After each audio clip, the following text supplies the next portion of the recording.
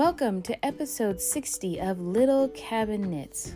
Is self-care selfish? Welcome, my friends. I'm your host, Emily, and Little Cabin Knits is a bi-weekly podcast all about knitting, mental health, advocacy around mental health, my new mama journey, and life happenings here in the wilds of Alaska with a little bit of hygge sprinkled throughout. I'm your host, Emily. I'm a knitter, crafter, mental health therapist, and explorer of my home state of Alaska. This week's episode contains administration, raise a cuppa, on the couch, personal skill set, a time for hygge, and contemplation corner. So sit back with a cuppa of your choice, maybe pick up a knitting or crafting project that you've been wanting to concentrate more on, and let's talk a little bit about mental health, self-care, and what is on my needles. Also, we'll have a Jimmy update.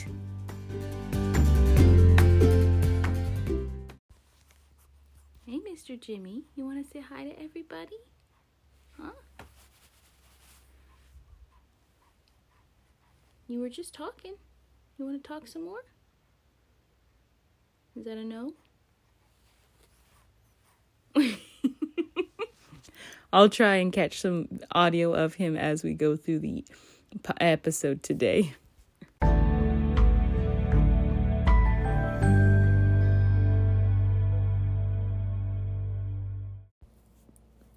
Administration. Well, as per usual, my friends, just a reminder that you can find me on Instagram and Ravelry as Anders Mill Knits. I also have an Instagram for Little Cabin Knits, which I very rarely post on. I don't know. Maybe I shouldn't have made that one. But I also have an Instagram feed for Between Knits and Pearls, which is my YouTube channel that I co-host with my good friend Stephanie of Farmstead Knits. You can find all the show notes on Between Knits and Pearls. And here is something brand new, my friends.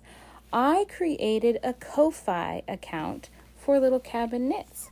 You know, I've talked for a long time, or maybe I haven't mentioned it in a long time, but I've been contemplating it for over a year now about how it would be really lovely if I could get some kind of financial support for the time and energy that I put into this podcast. And I have at once felt that would be wonderful, and at the same time, I have also felt that would be kind of, I don't know, I felt a little guilty asking for that because I chose to make this podcast. I choose to include the segments and put in the work that I do to this podcast.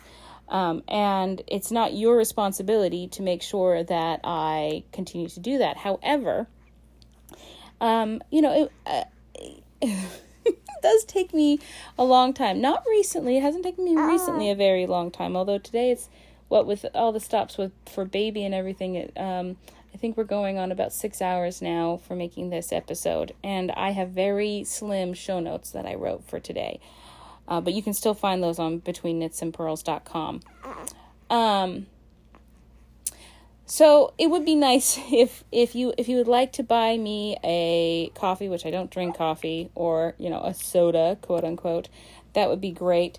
I would like to in the future include some higher tiers where you could get some special incentives from me for doing the higher tiers.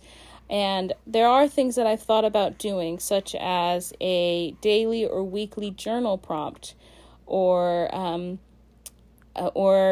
twice a year, those people who got the higher tier would get the daily self-care challenge twice a year for a month each time, and so on and so forth. I've thought about those kinds of things. I've also thought about, also including in there, like you would get a 30-minute consultation with me on any questions that you might have about mental health or difficulties that you have in your own life, understanding that I would not be your counselor. It would be more like I would be a life coach in that capacity, and you could gain access to that with a higher tier membership as well.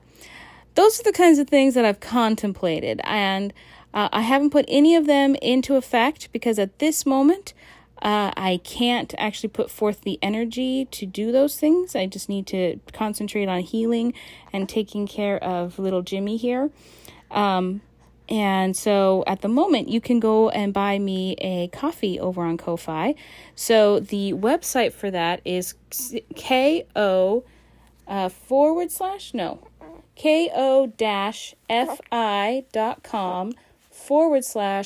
Cabin Knits.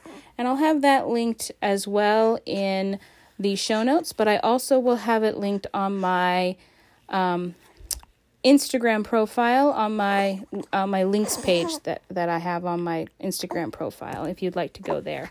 So those are the things that I have listed on Ko-Fi at the moment, and I appreciate any support that you guys are willing to provide.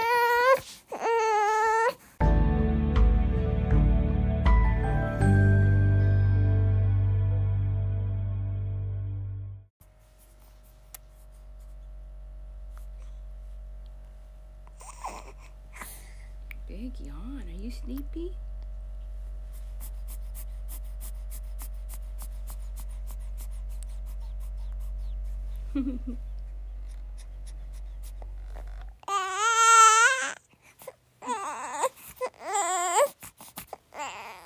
Oh, you getting uncomfortable? Yeah?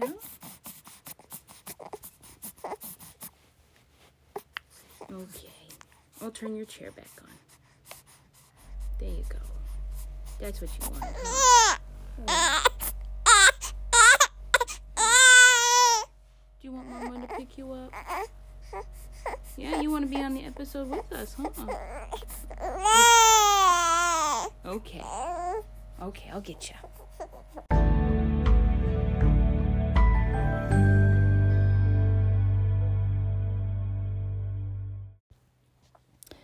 Raise a cuppa. Well, my friends, Jimmy and I are coming to you from our first blustery day of the summer here in Alaska. I feel so grateful to be curled up with my little guy in our nice warm hand knits and my robe for the day, and just watching the rain fall. We've needed rain desperately, and it's finally decided to fall last night and today. Yeah, what are you saying? Here's your binky. Here's your binky. Yeah. Yeah, he's tired, so he's a little grouchy because he wants to fight the sleep. So, it's been a couple weeks since I was able to record. Things are a little touch and go at the moment. Jimmy is now 7 weeks and 1 day old, and he's absolutely marvelous. He is growing by leaps and bounds. He's filling out. He's not as thin as he used to be. He's eating like a horse, and I think he probably weighs 8 pounds and maybe 1 or 2 ounces. At this point, he has a doctor's appointment on Thursday, and so we will see what he weighs at that point. But he is doing really good. He also sleeps pretty much through the whole night. He'll wake up once, and I think he startles himself awake when he realizes that he's hungry and that his diaper is dirty, and so he's just like, oh, all these things have to be taken care of right now. And as soon as I change his diaper and I start feeding him, within a few minutes, usually, of putting the bottle to his lips, he starts falling asleep as he's eating. But there are some nights that he just decides that he is awake now and he doesn't want to go back to sleep. One of those nights happened this last weekend. Jimmy woke up at about 2:15. We went through the normal routine of feeding him, and then he was just wide awake and just the cutest little fella, and just waving his arms around and looking bright-eyed and bushy-tailed. And I'm sitting in bed like a zombie, like, oh my gosh, I'm so tired. And normally I can sing him one of his quote unquote lullabies, and he'll go back to sleep within a little bit, but not that night. So by about 4:00, I think it was, maybe a little before, I was just tuckered out so much. And my husband was like, okay, let me give it a try. So Mr. Radio picked up Jimmy and took him out into the living room, and they rocked in the rocking chair. Mr. Radio put him in his vibrating chair. He tried giving him a little bit more food. He tried, bouncing him up and down. He tried Mr. Radio, even though his previous profession was a radio host, for about, almost 20 years, I want to say. He's so silly because Mr. Radio doesn't really know the words to any songs in the world, because he doesn't really care about the words to songs. He likes the feeling behind the song, the rhythm in the song. He's really listening to the acoustics, and the lyrical, the music in the song rather than the actual words. So he didn't know any words to any songs, so he was making up songs to little Jimmy. And time passed, and it was finally about 7:00, and I'd been waking up off and on, and hearing them from the living room. And at 7:00, I was just like, you know what, honey, let's try taking him for a drive. He usually falls asleep. Whoops, you lost your binky. Yeah. He usually falls asleep pretty darn fast. Like, we pull out of our parking spot here at the condo complex, and Jimmy his eyes are already fluttering closed, and he just really loves driving. It's very soothing to him. He oftentimes gets a little frustrated when we're at stoplights and things. He'll start getting cranky. He's like, why did we stop? I want to be moving here. I like this feeling. And so we did. We went for a drive, just around town, nothing special.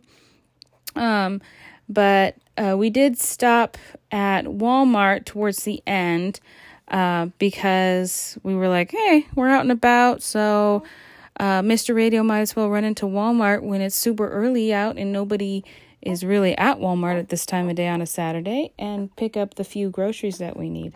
So he did that while I stayed in the car with Jimmy, who'd fallen asleep by that time. And then we came home and we all went back to bed and slept for a couple more hours. Jimmy and I then got up, but Jimmy doesn't like to be, oh, that was a big yawn. Jimmy doesn't like really to be swaddled like other babies do. He really likes to wave his arms around. And I've really noticed that I have to swaddle him in a very particular way at nighttime, or he will just lay in his bassinet and just be as cranky as all get out, trying to get himself free of that swaddle. And so we do that with him. Hi, lovey. Wait, you want up here? Yeah. Oh, you look so tired. Is it time for a nap? Yeah. You're not going to give in, are you? Yeah. He's very stubborn, and he wants what he wants now. And usually what he wants is to be held by mommy or daddy or grandma and grandpa's.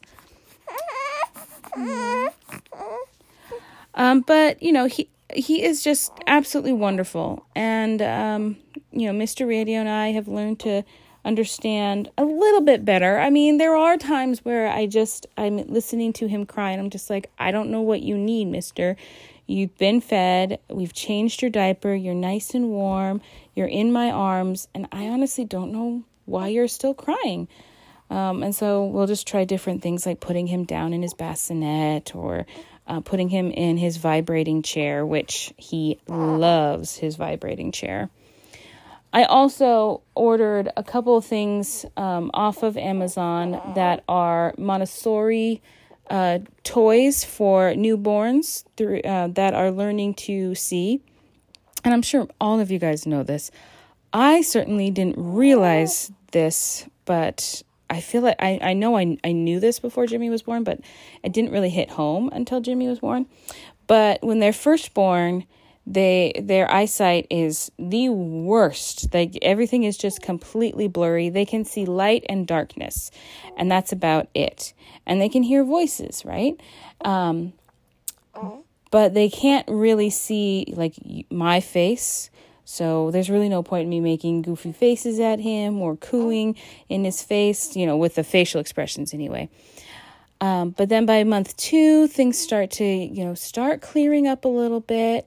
Things are coming into a little bit more focus, but it's still like a person who has really poor eyesight, needs glasses at that point. By month 3, things are really coming into focus and sharp focus, and he's able to really connect things. Well, we're in month 2, and one of the things that I'd been reading about is that, babies can see light and dark during the first month, so black and white. Month 2, they start seeing the color red. Now, red apparently is the first color that they can see that is developed in the womb, right? And so that's why it's the first color that they're able to recognize outside of the womb, according to the things that I read. That's just what I've been researching. And then month 3, they're able to distinguish a lot more colors. So these Montessori tools are very sensory oriented. I got some here. I'll grab. It'll be a little difficult with Jimmy in my arms to move over here. But I got him a book. Can you hear that? So there's a lot of sensory things going on. Some of the book, all the pages are fabric. And some of them have crinkles inside. Hello, my darling.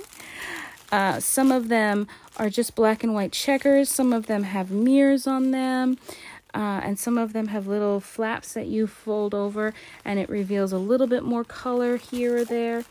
And so it's a very safe book for Jimmy to be learning on. And so I got that, and we go through that book every day. Don't we, Jim? Yep. Oh, I'm so sorry. What's happening? Hold on. Come here. And I also got him a series of cards that, and these card packs, each in these card packs have 80 images in each card pack, and they're sparsed out through the different months of the first year.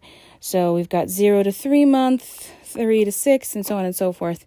And one way that you can engage your baby is by showing the card to the baby and explaining what is on the card. So maybe it's a triangle in black. And so you say, this is a triangle. They don't know what a triangle is at this stage, but you're helping them begin to understand the world around them. Or maybe there's a koala bear, maybe down the road in month 8 or something. And so you explain what a koala bear is to them and things like that. And so I've been really enjoying those and showing those to him every day. And what do we need, Love Bucket? Yeah. And so we've been doing those every single day. And he seems to enjoy them. Currently he's at the mode where he's trying to grab the cards or the book. And I really like that, because that means he's starting to connect with the objects that I'm showing him. So that makes me really excited. As for me, I am still on the Family Medical Leave Act. I'm still unable to go back to work. I just went to the doctor's yesterday. And poor Jimmy, he had to go to the doctor's with me because my family was all camping, and so there was nobody to take us. Yes, and take care of Jimmy while I was in the doctor's for 4.5 hours yesterday. So he was in there with me, and everybody was, excited to see Jimmy, especially at my OBGYNs. Everybody at the front office, all the nurses, everybody was just so excited. And I can totally understand just from a baby aspect, because at an OBGYN's office, you see the baby bump develop, but you hardly ever get to see the actual baby once it's delivered and once he's progressed. But there are some cases like mine where the complications from birth are so difficult that the OBGYN continues to see the patient, i.e. me, and so they get to see the baby when I bring him in. So everybody was super excited to see him yesterday. Everybody was oohing and awing over him. And while I was getting examined by every single OBGYN in that office, So there's 5 OBGYNs. They all know me. They all know my case. They've all been working together to try and figure it out. And so one after another of them were checking on me yesterday and looking at my C-section incision and trying to figure out why in the world, A, I'm not healing, B, I continue to have an infection even though I have been on antibiotics 3 times now, and I just finished up my 3rd round, and C, why my wounds are actually getting deeper rather than shallower when the wound care clinic put me on a wound vac, which is supposed to be this miraculous machine that will heal you by it. One of the things that it does is it wicks away all the, excuse my language, but pus and yucky stuff out of the wounds. And it leaves the area clear for healthy cells to develop and the healing to form from the bottom of the wound up. But instead what's been happening is that's been getting deeper and deeper. So, the nurses were all caring for Jimmy and passing him around from one nurse to another. And one of them changed his diaper once, and I instructed another one on how to make his bottle, because I couldn't touch him. Even if I hadn't been laying on the patient table for a couple hours, I refused to touch my son when I'm not, my hands are not clean, and, they just weren't. Well, so during this visit, all of the doctors determined that the wound vac was actually making things worse for me and actually appeared to be cultivating the,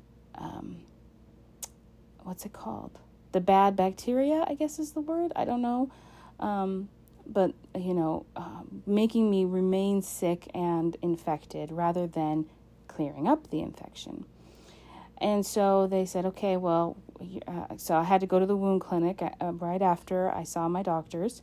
And they said, well, we want you to have them call us while you're there so we can discuss a new plan for your care. So when I got to the wound care clinic, I was really lucky because there is the head nurse there. Everybody in the office of the wound care clinic are nurses. There are no doctors in that office.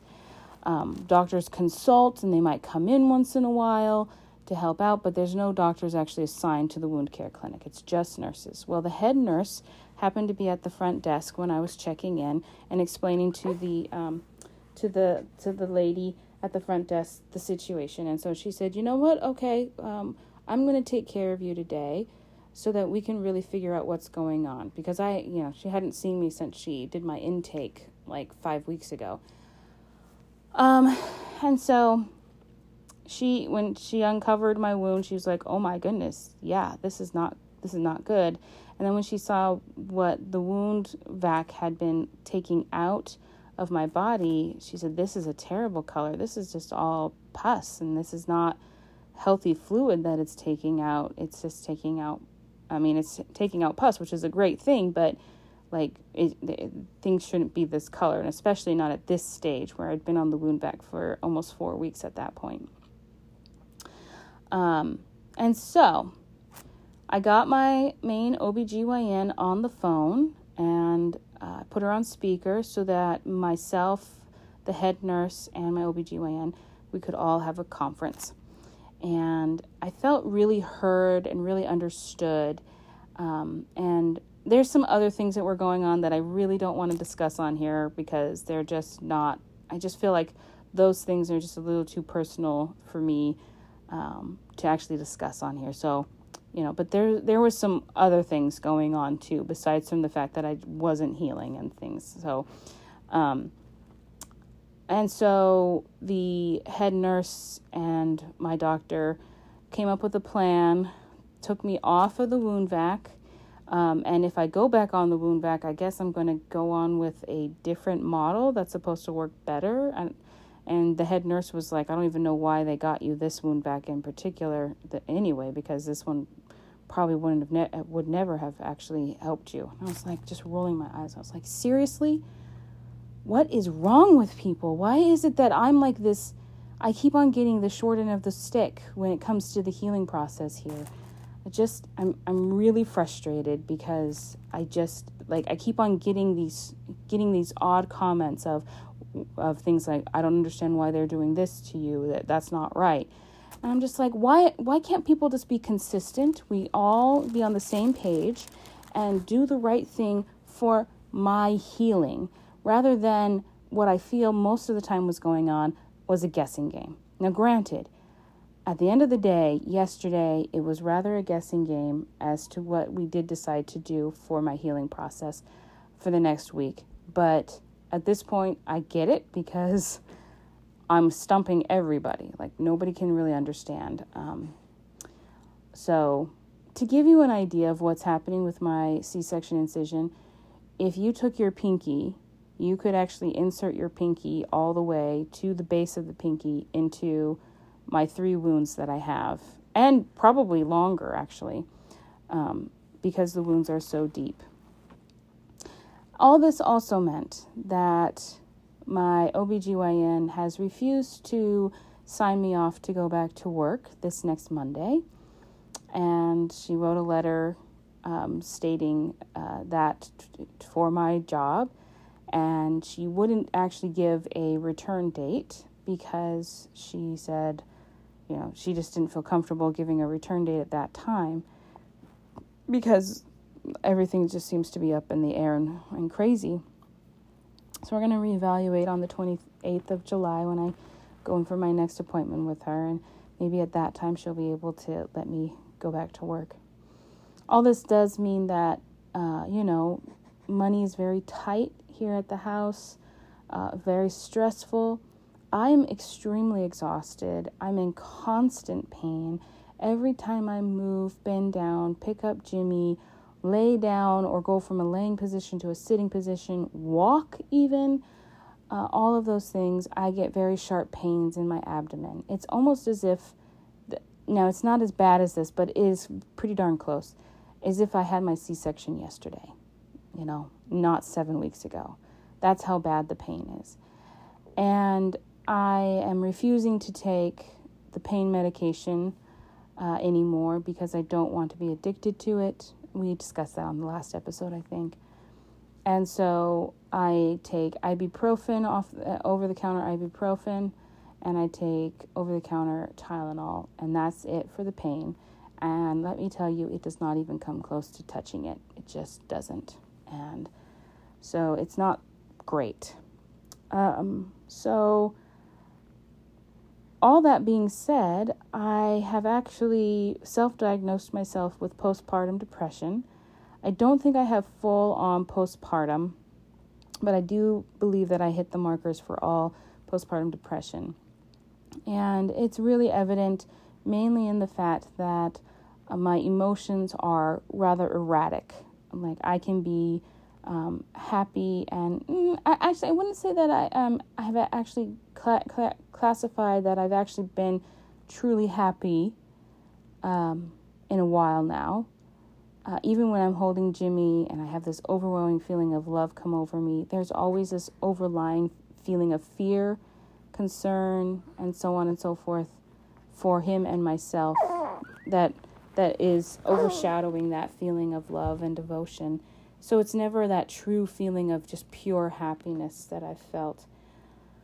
And I can have that, and then the next second, though, I'll just snap at Mr. Radio, and bless his heart, he is the most wonderful man, but he just takes it, and he's like, I understand, you're not well, you don't feel good, but he also doesn't truly understand because, and he'll say this too, because he doesn't know the extent of the pain that I'm in. Because he hasn't experienced that. For the most part, Mr. Radio has really lived a charmed life in that he hasn't really, he's never broken a bone or anything like that, so he's never felt some intense pain. And some other things are coming up. My doctors had told me right after the C-section that, unfortunately, I don't think I revealed this before, but my situation was so dire that giving birth to Jimmy actually almost killed me. And so my doctors have told me that if I were to get pregnant again, most likely it would cause my death.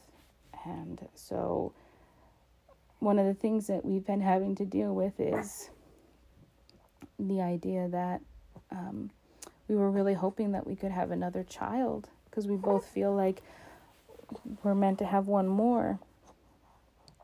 But Mr. Radio, you just keep saying, like, we can't get pregnant because I just can't live without you, and it's not fair to Jimmy or to me for you to selfishly get pregnant again. And he's using the word correctly in this case, the selfish word correctly,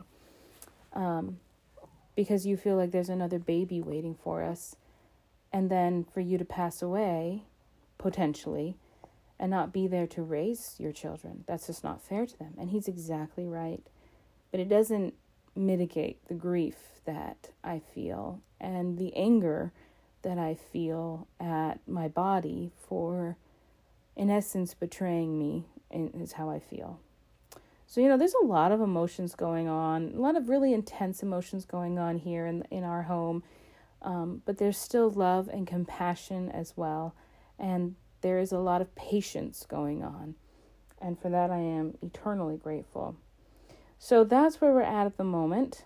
And so I think what I'd like to do now is move on to what is on the couch, so I can tell you about the very limited knitting that I've been able to accomplish over the past 7 weeks.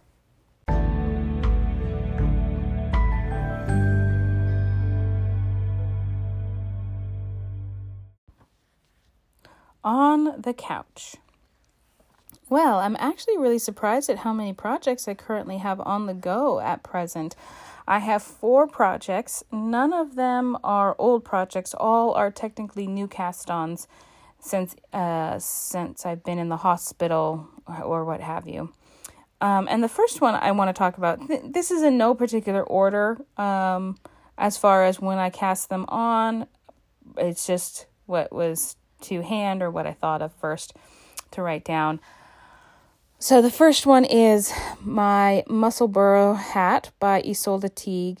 I'm calling this project my Charming Musselburgh because I am using my good friend Maureen's of Charming Used colorway July Jingle that was a part of her Christmas in July set.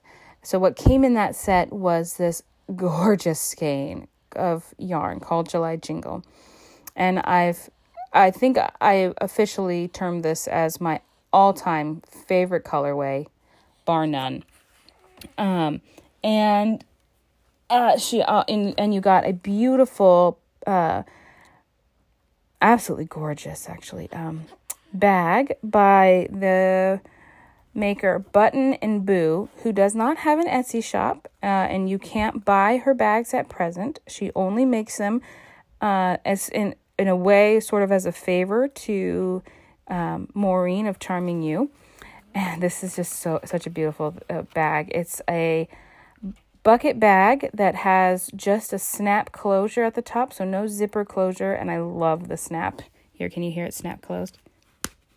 Oh, I just love it. So you can snap that closed and still feed your yarn through, keeping your yarn safe and clean in your project bag. It also is lined with pockets. Actually, let me open this back up and see how many pockets we have. We have 1, 2, 3, 4, 5 pockets on the inside of this, ranging in sizes. And currently I am using 4 out of the 5 pockets. And it also comes, Button and Boo also made this. I've never seen anything like this. But it is made out of faux leather. It's gold, and it's in the shape of a star, kind of like the Bethlehem star. And it is a mini doodad holder.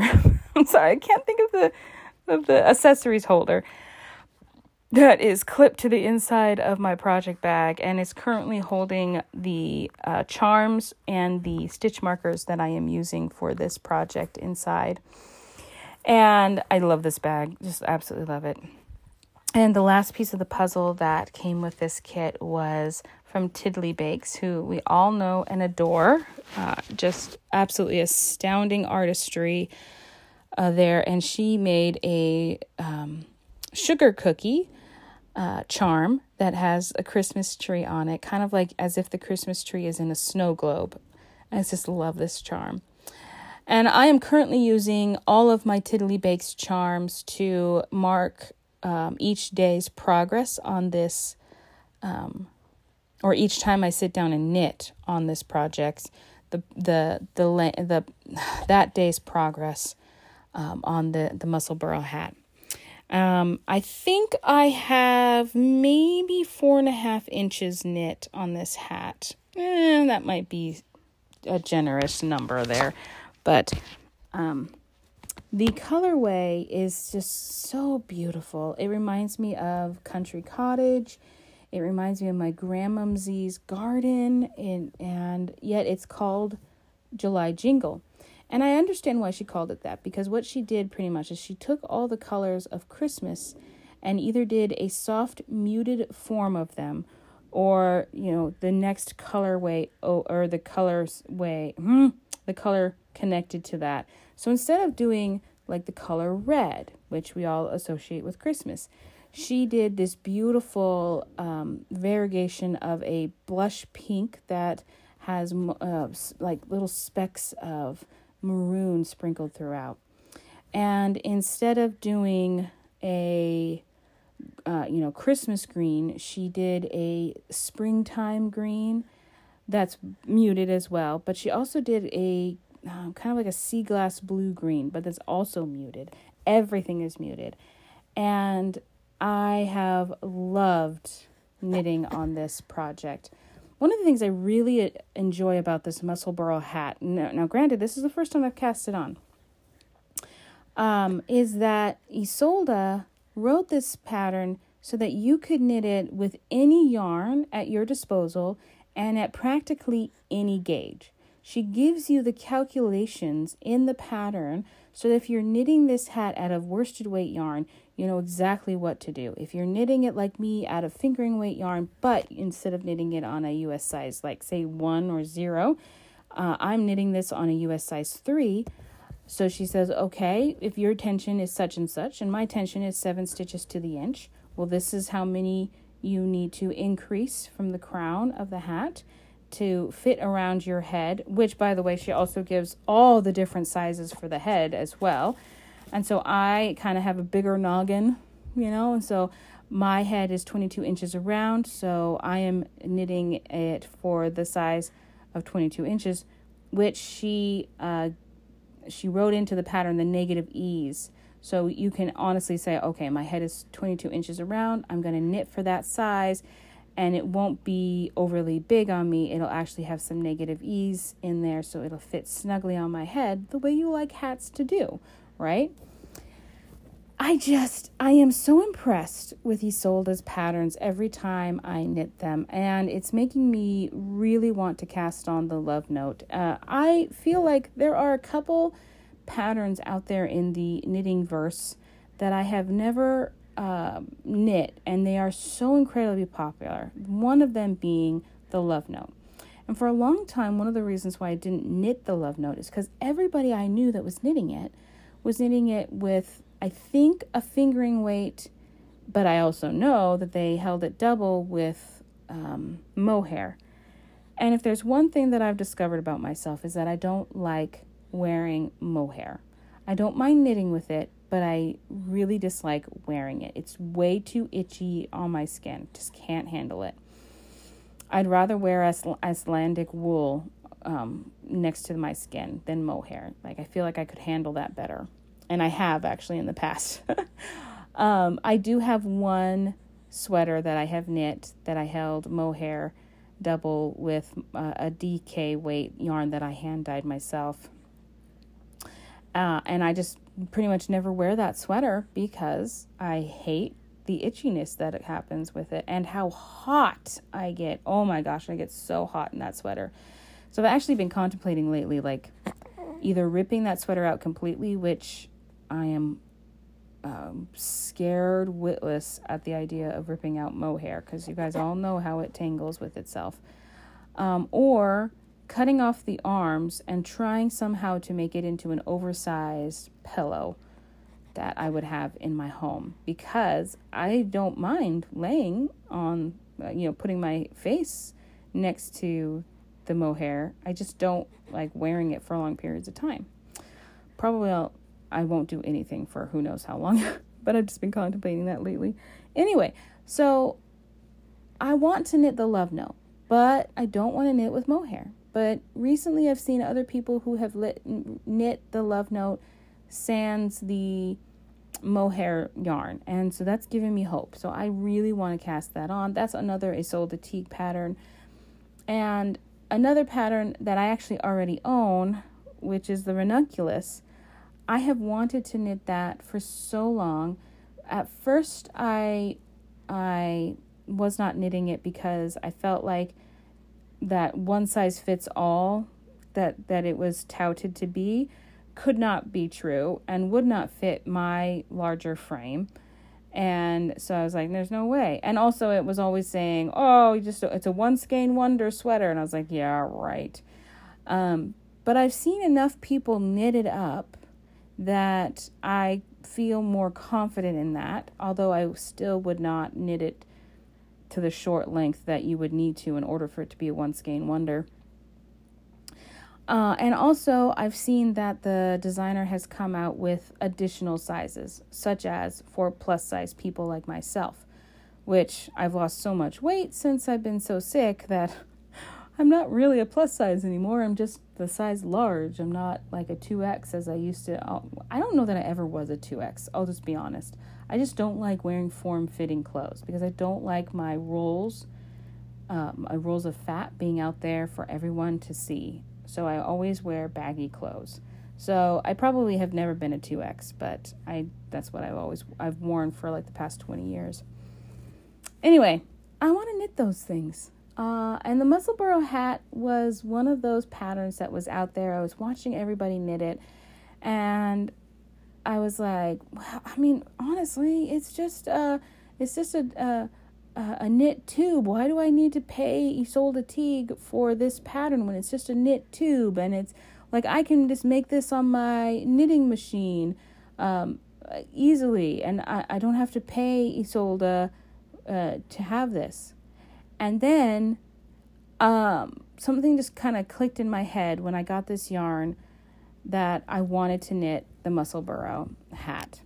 And I just went ahead and bought it. And I was so surprised and awed at the pattern itself.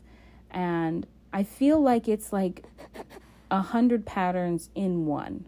I could knit this hat for every person in my family on at least 3 different weight yarns for each of them, and still not knit every combination that Isolde has included in this pattern. And I'm just so happy with it.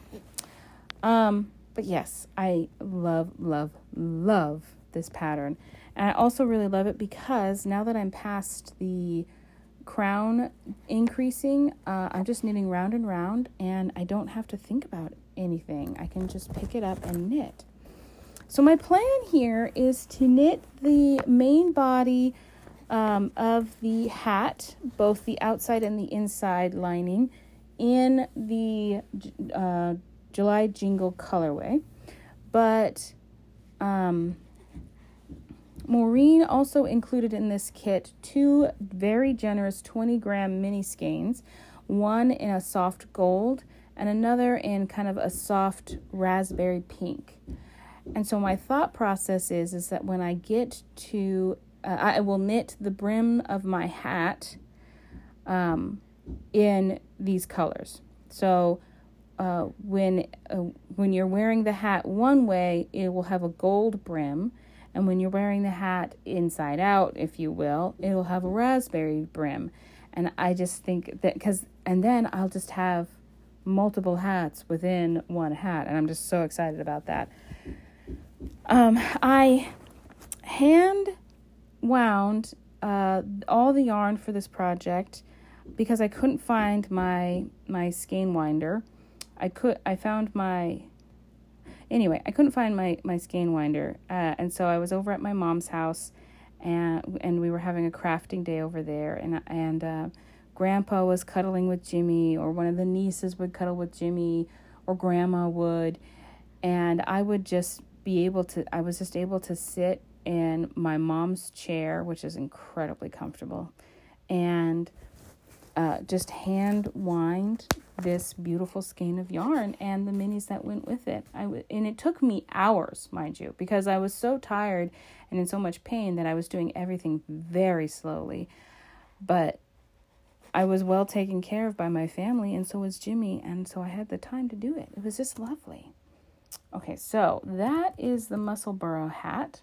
Let me get back into my show notes. And by the way, there are show notes today, which you can find on betweenknitsandpearls.com. The next pattern that I actually cast on the 20th of May, and I'm calling this my post-pregnancy shawl. And I haven't knit very much of it, but I have knit some on this. I cast this on. It's the pattern is actually called Kuschelig, Kuschelig,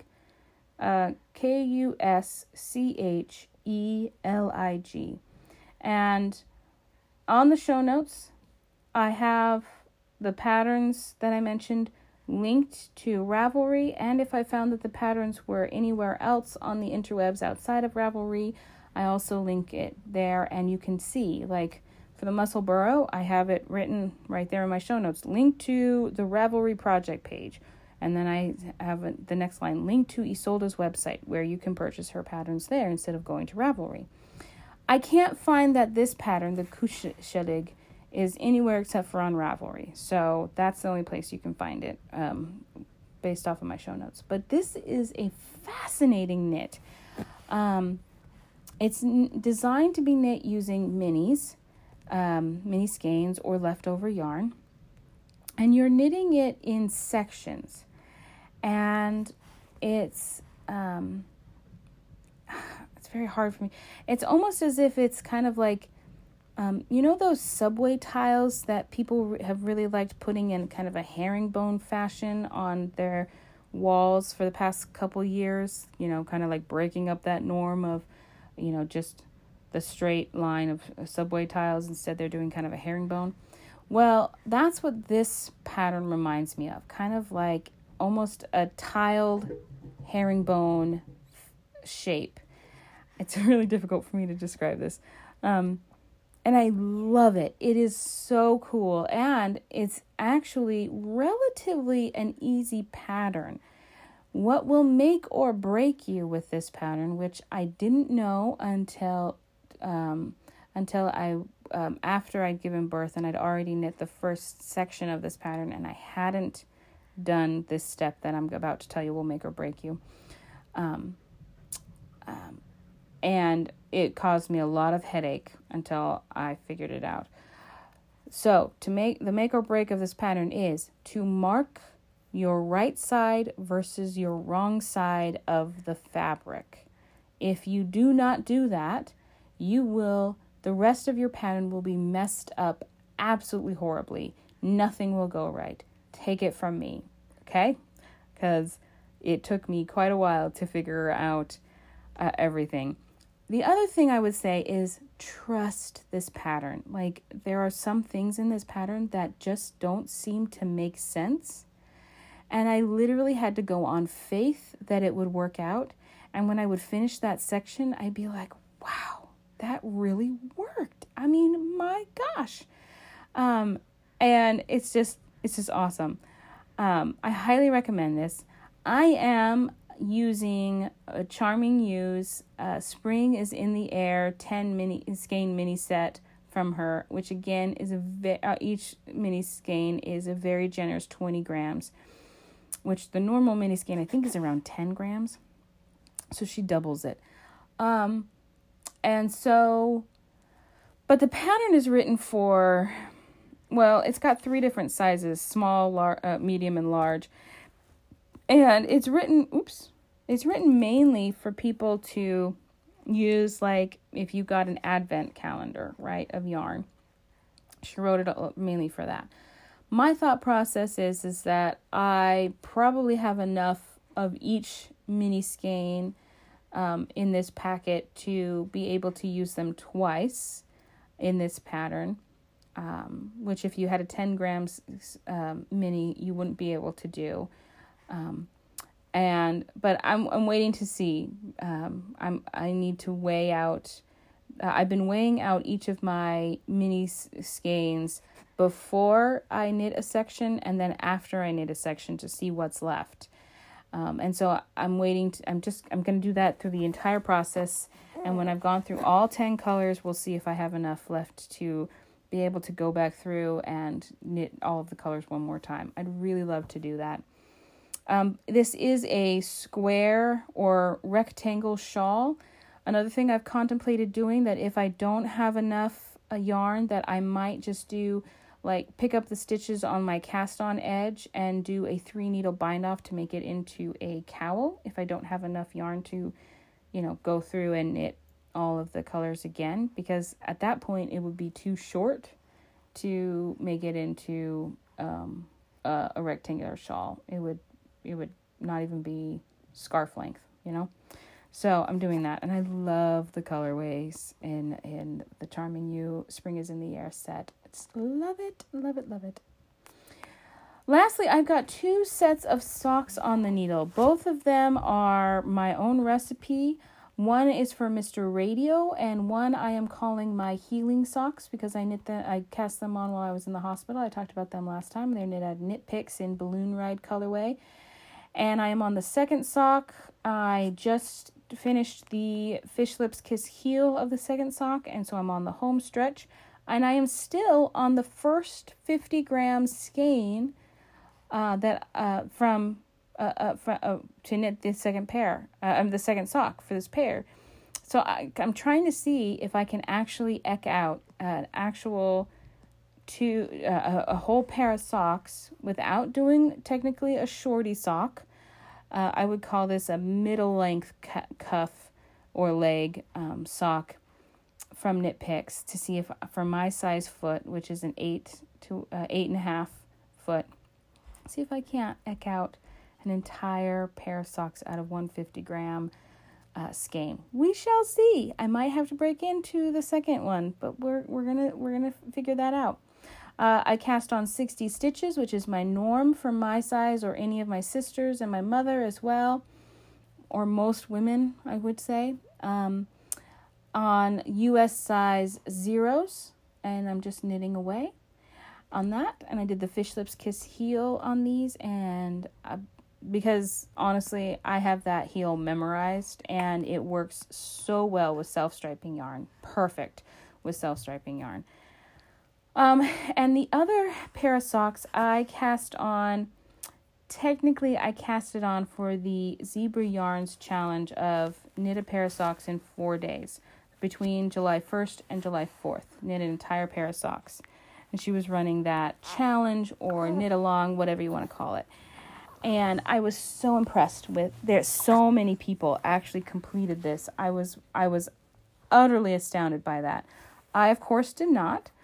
But I knew I would not, so I wasn't putting that pressure on myself. I just wanted to cast on when everybody else did. So I did, and I cast on using Zebra Yarns in her light blue and white stripe colorway for Mr. Radio. So I cast on 68 stitches using a US size 1 needle, and I find that is a perfect size for him. He prefers his hand knit socks to have a shorter leg as well. Whereas if he wears socks that bought from the store, he prefers those socks to be kind of like mid-calf length.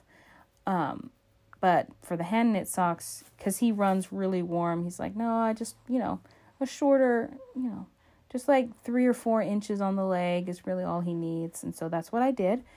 And I decided not to knit the Fish Lips Kiss heel because I noticed in the last couple pairs of socks for him that the heel wasn't really fitting his heel very, very well because he has a pretty chunky, wide heel. So what I decided to do was use about a little less than Okay, out of the 68 stitches, I used 72 stitches of that I have cast on to knit a heel flap and gusset heel for him. And I'm doing the Eye of Partridge heel for him. I am knitting it in different scrap yarn that I have from around the house. I let Mr. Radio choose the scrap yarns, and so it's kind of an eclectic sock. We've got a cuff that is orange. The leg of the sock is in the main color, which is light blue and white stripes. The heel is in gray, and if I have enough yarn for the toe, the toe will probably also be in gray, but I don't know that I have enough yarn. I know that I don't have enough yarn in the orange scrap yarn to do cuff and toes. So, and he might get a third color down there, and I'll let him pick what third color the toe will be if that's what it takes. But anyway, I'm just having a great time. I haven't knit the Eye of Partridge heel flap in so long, and it was just really nice to do that. But because I am knitting it with more stitches than normal, the turning of the heel has actually proven a little difficult for me. My recipe that I have in my head for it was not working, which is you knit about 3/4 of the way through the heel flap, and that's when you make your first turn. And then you knit 3 stitches, and I thought maybe I should knit 5 stitches, then knit and then turn the work for the short rows and just keep going back and forth that way. And that just didn't work. So then I knit the 3/4 of the way through the heel flap and just knit back 3 stitches and then turn the work again and worked back.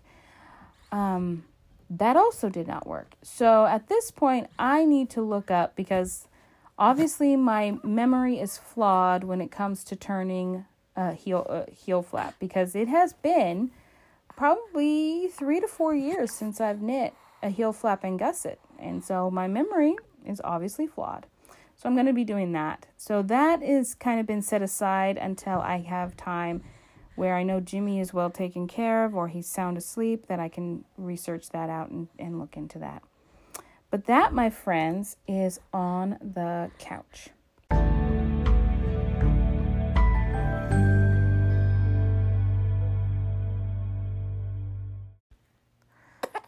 Personal skill set. Oh, hello, kiddo. What you doing? You want mama? He's waking up. So today, my friends, I want to talk about self-care. Oh! And I feel like we've had this discussion multiple times. I've done my 30-day self-care daily challenge with you twice now.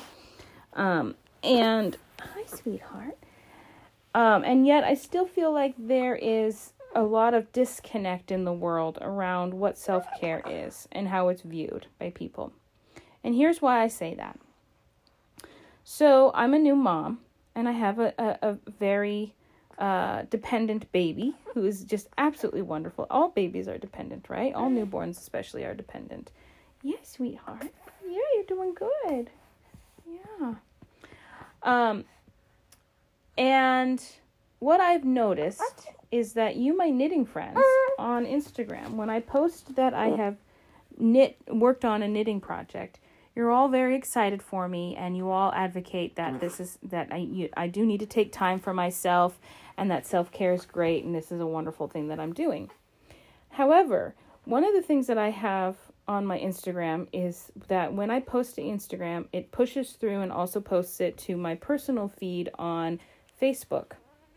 I get a very different reaction from my family and friends on Facebook. What do we need, love? My friends and family on Facebook, I have gotten multiple private messages saying that I am being kind of selfish and self-centered by knitting at all, that my baby needs 100% or 200% of my time and energy, and that any time I take away from caring for Jimmy is just selfish on my part. So the question arises, is self-care selfish? And actually, one of a friend on Facebook actually even messaged me and she stated her philosophy that she believed that actually, self-care is selfish. That anytime that you make the excuse that you're doing something for yourself, you're being selfish. And I felt really sad. Well, okay, let me just clarify that. At first, I felt angry at this person for lecturing me about this and for saying such a horrible thing. That's how my immediate reaction. But after I calmed down, I actually really just felt sad that this person has the life philosophy that anytime this person did anything for themselves, they were being selfish and that they needed to stop that. My thought process around this is that you then must have, you know what, I hate to say this because I probably am speaking out of my butt when I say this, but could it be that people who have this ideal kind of have a little bit of low self-esteem, that they believe their self-worth is intrinsically linked with the things that they can provide other people and the things that the way they can take care of other people? So to me, in my head, that's a very sad thing, that if your worth is tied to that and that alone, you will never feel fulfilled, and you will feel frustration and honestly resentment as time goes by. And that's the exact thing that I am seeking to avoid when I take some time out to take care of myself, whether it be a shower or sitting on my back porch and knitting in the heat, or taking my dog for a walk, which I can't do at the moment, or making myself something that I've been craving to eat and not maybe making enough to share with other people, right? All of these things is not being selfish. It is taking care of myself so that my energy and the way that I present myself to my son now and to my husband is not filled with resentment, frustration, and irritation, honestly, but with joy. When my husband gets home from work, one of the first things he does after he's taken all of his, put all his things away from work, is he comes over to me and he takes Jimmy out of my arms and he says, "Do what you need to do for the next hour. This is your time." Because my husband recognizes that I have spent every waking moment of the past 10 hours taking care of our beloved son. And that will probably means that I haven't been able to take a shower, probably haven't eaten hardly anything, which is usually how it goes. And I definitely haven't been able to take any time for myself. So he is very much an advocate for giving me that space and time when he gets home from work.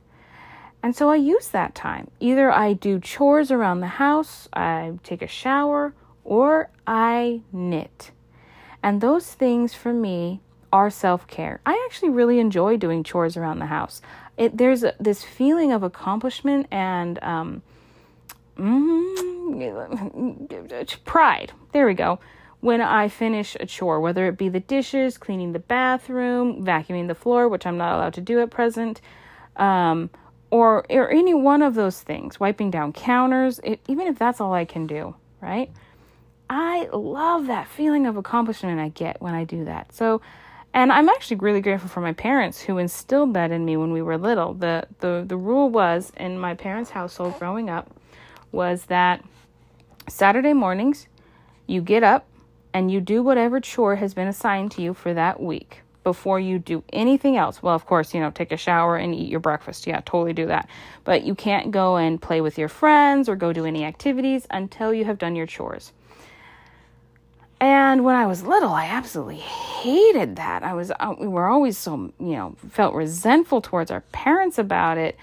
But then as time went by, and then especially when I moved out on my own, I recognized that I continued that tradition of Saturday morning is chore time. And I love chore day, Saturday, because I feel so accomplished. Even if that's the only thing I do that whole day, it makes me feel so accomplished. And that is self-care, right? Because I am taking care of myself and my surroundings so that I am not living in squalor and filth, so that my health remains healthy, and so on and so forth. So the question of, is self-care selfish? It's kind of a ridiculous question, isn't it? Self-care is not being selfish unless the intent that you have behind whatever action you are doing is a selfish intent.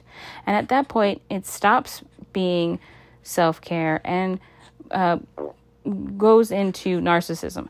By the way, I'm totally sorry if you can hear this, but my son is totally going number 2 right now. So there's some fun sounds coming out of his bottom. Oh, big yawn too. Yeah, do we need to go change your diaper? Oh, yeah, we need to change your diaper. Okay, so I'll just finish this segment really quick. Okay, baby?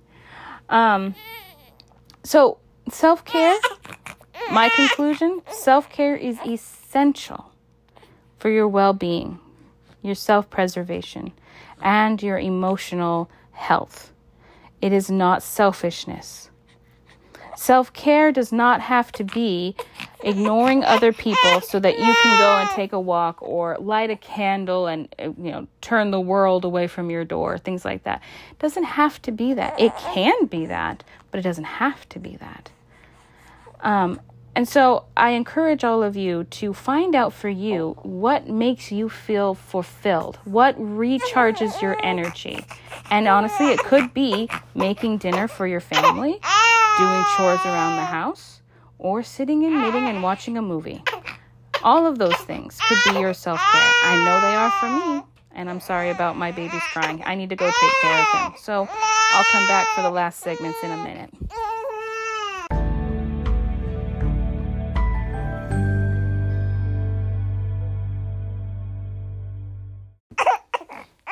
My sunshine, my only sunshine. You make me happy when skies are gray. You'll never know, dear, how much I love you. Please don't take my sunshine away. So baby, the other night, dear, as I was sleeping, I dreamed I held you in my arms. When I awoke, dear, I was mistaken, and I hung my head and I cried. You are my sunshine, my only sunshine. You make me happy when skies are gray. You'll never know how much I love you. Please don't take my sunshine away. I'll always love you and make you happy, and no one else could come between. But if you leave me to love another, you'll have shattered all of my dreams. You are my sunshine, my only sunshine. You make me happy when skies are gray. You'll never know, dear, how much I love you. Please don't take my sunshine away.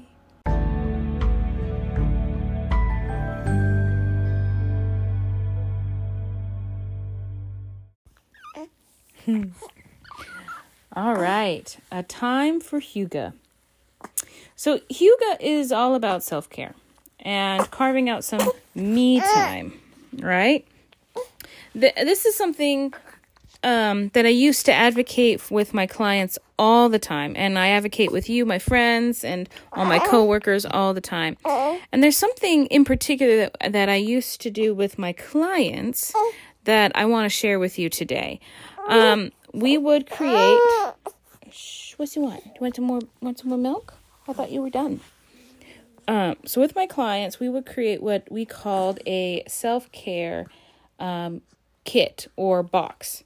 So we would take an old shoebox and we would wrap it in like wrapping paper or something like that. And then we would go through magazines and cut out whatever, hit our fancy that we felt spoke to us.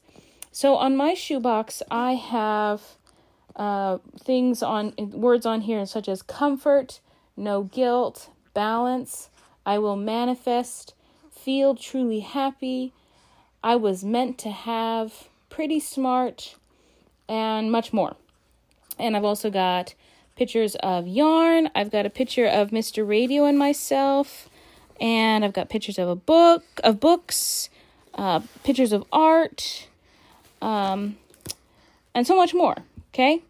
And so, but on the inside, you can put whatever you want that can fit in there, right? So you could put on the inside of this box such things as scented candles, coloring books, books to read, a journal, your favorite candy. Make sure that it's shelf stable. You could put in some calming music, some knitting, or anything that will bring you joy, peace, and calm. Because that's exactly what Hygge involves, creating a space of healing, joy, peace, and calm in the whirlwind that is our life. So I just want to walk you through what I have in my self-care kit. I've got 2 skeins of Felici self-striping yarn in the colorway test pattern. It's got black, gray, teal, pink, and I guess that's chartreuse, I want to say. It's really pretty. I really want to knit with it now. Underneath that, I've got different sets of journals for different ways that I feel, because these journals all are titled differently. First one is entitled Things That Annoy Me. So if I'm feeling really angry, I'll write in that journal. The next journal is Fresh Rants. Okay, obviously that's also one that really annoys me, and the third one is Daily Disappointments. I also have one in here that is a Mr. Rogers quote book that I've put in, and a Things That I'm Happy About book. So I've got 5 total little kind of miniature journals inside here. I've got a bottle that of bubbles that I can blow bubbles anytime I want. I've got what's this? I've got a squishy that's inside a Ziploc bag, so I thought it might dry out, so I put it inside one of those like stress balls, but it's one of those funny ones that kind of are a little bit sticky on the outside, and it's in the shape of a poop emoji, but it's purple, so it's nice and cute. I have a jar that used to be a jam jar that I repurposed, and inside this, if I remember correctly, because I haven't actually been inside the jar in a long time, is different things that I think Mr. Radio and I could do. Go camping, go to a bakery in Girdwood, take a staycation at a hotel. What else do I have in here? Go to the movies by myself, make a candle. Baby, you're throwing away your bottle there. Go to the movies by myself. Okay, what's that one? Go to Tidal Wave. That's our local used bookstore that everybody loves in Alaska. It's the bomb. And so much more. I've got at least 50 slips of paper in here with different ideas of things that I can do. Things that are extravagant down to the simple things, like take a walk. I've got another jar in here that was also a jam jar that I repurposed. And this one has slips of paper in it that say that are journal prompts. So this first one that I came out that I pulled out says, recently I've been feeling ... Another slip says, I'm noticing a pattern in my behavior ... Others say, today I learned ... Another one, I am grateful for ... because. And there's at least 100 slips in this one with different journal prompts. Which, by the way, that's an idea that I have for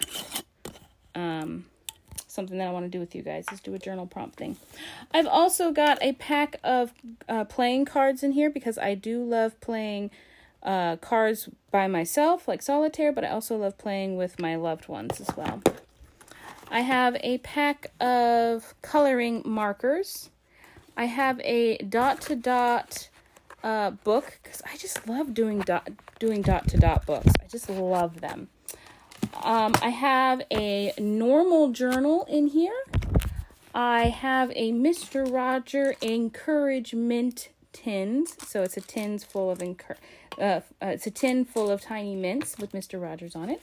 And lastly, I have one of my all-time favorite books by Lisa Kleypas called Suddenly You. That's a lot in just a shoebox. I defy you not to find something. I mean, like, if this was your box, you would be more easily able to find something in here that would suit your fancy. Oh, by the way, I also have the knitting needles for the yarn. That would suit your fancy that you would like to participate in. These are things that I like, that I find soothing, that bring me joy and self-care, and rebuild my energy. And so that's what's in my box. I think I'll probably take a picture of this and put it on the blog. Yeah, I'll do that for you. So, I encourage you to go out and make your own self-care box, self-soothing box, whatever you want to call it.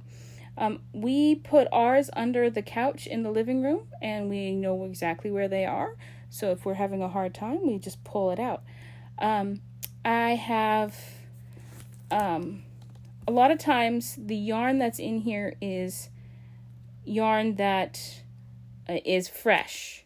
As in, I haven't cast anything on with it.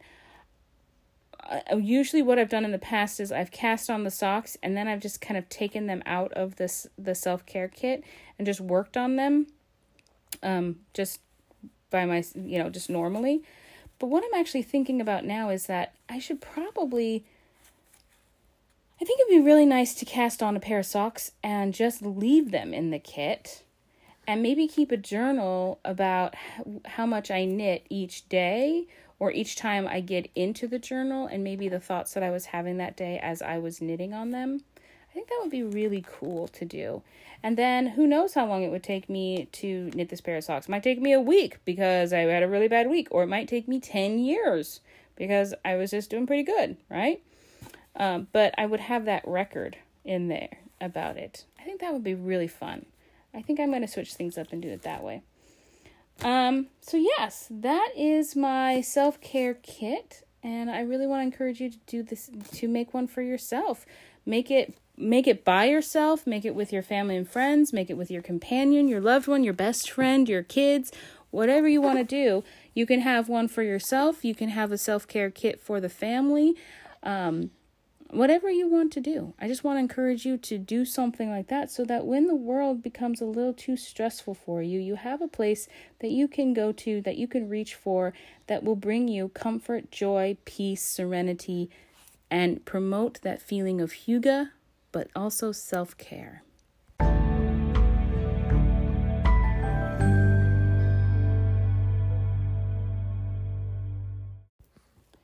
Contemplation Corner. Caring for myself is not self-indulgence. It is self-preservation. And that is an act of political warfare. Audre Lorde.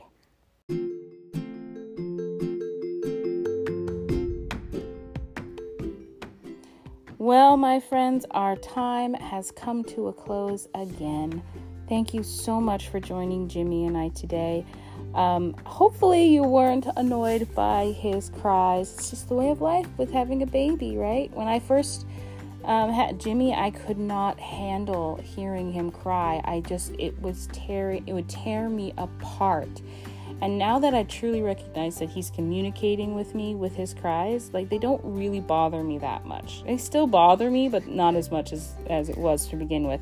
But I hope that you recognize too that he was just communicating with me in those different times of the needs that he had, like that his diaper was dirty, that he needed a nap, or that he needed something to eat.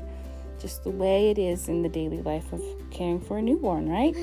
I'm sure most of you know that. Well, thank you, my friends, for joining us today. And until next time, remember to knit what you love and love what you knit. Ta-ta for now.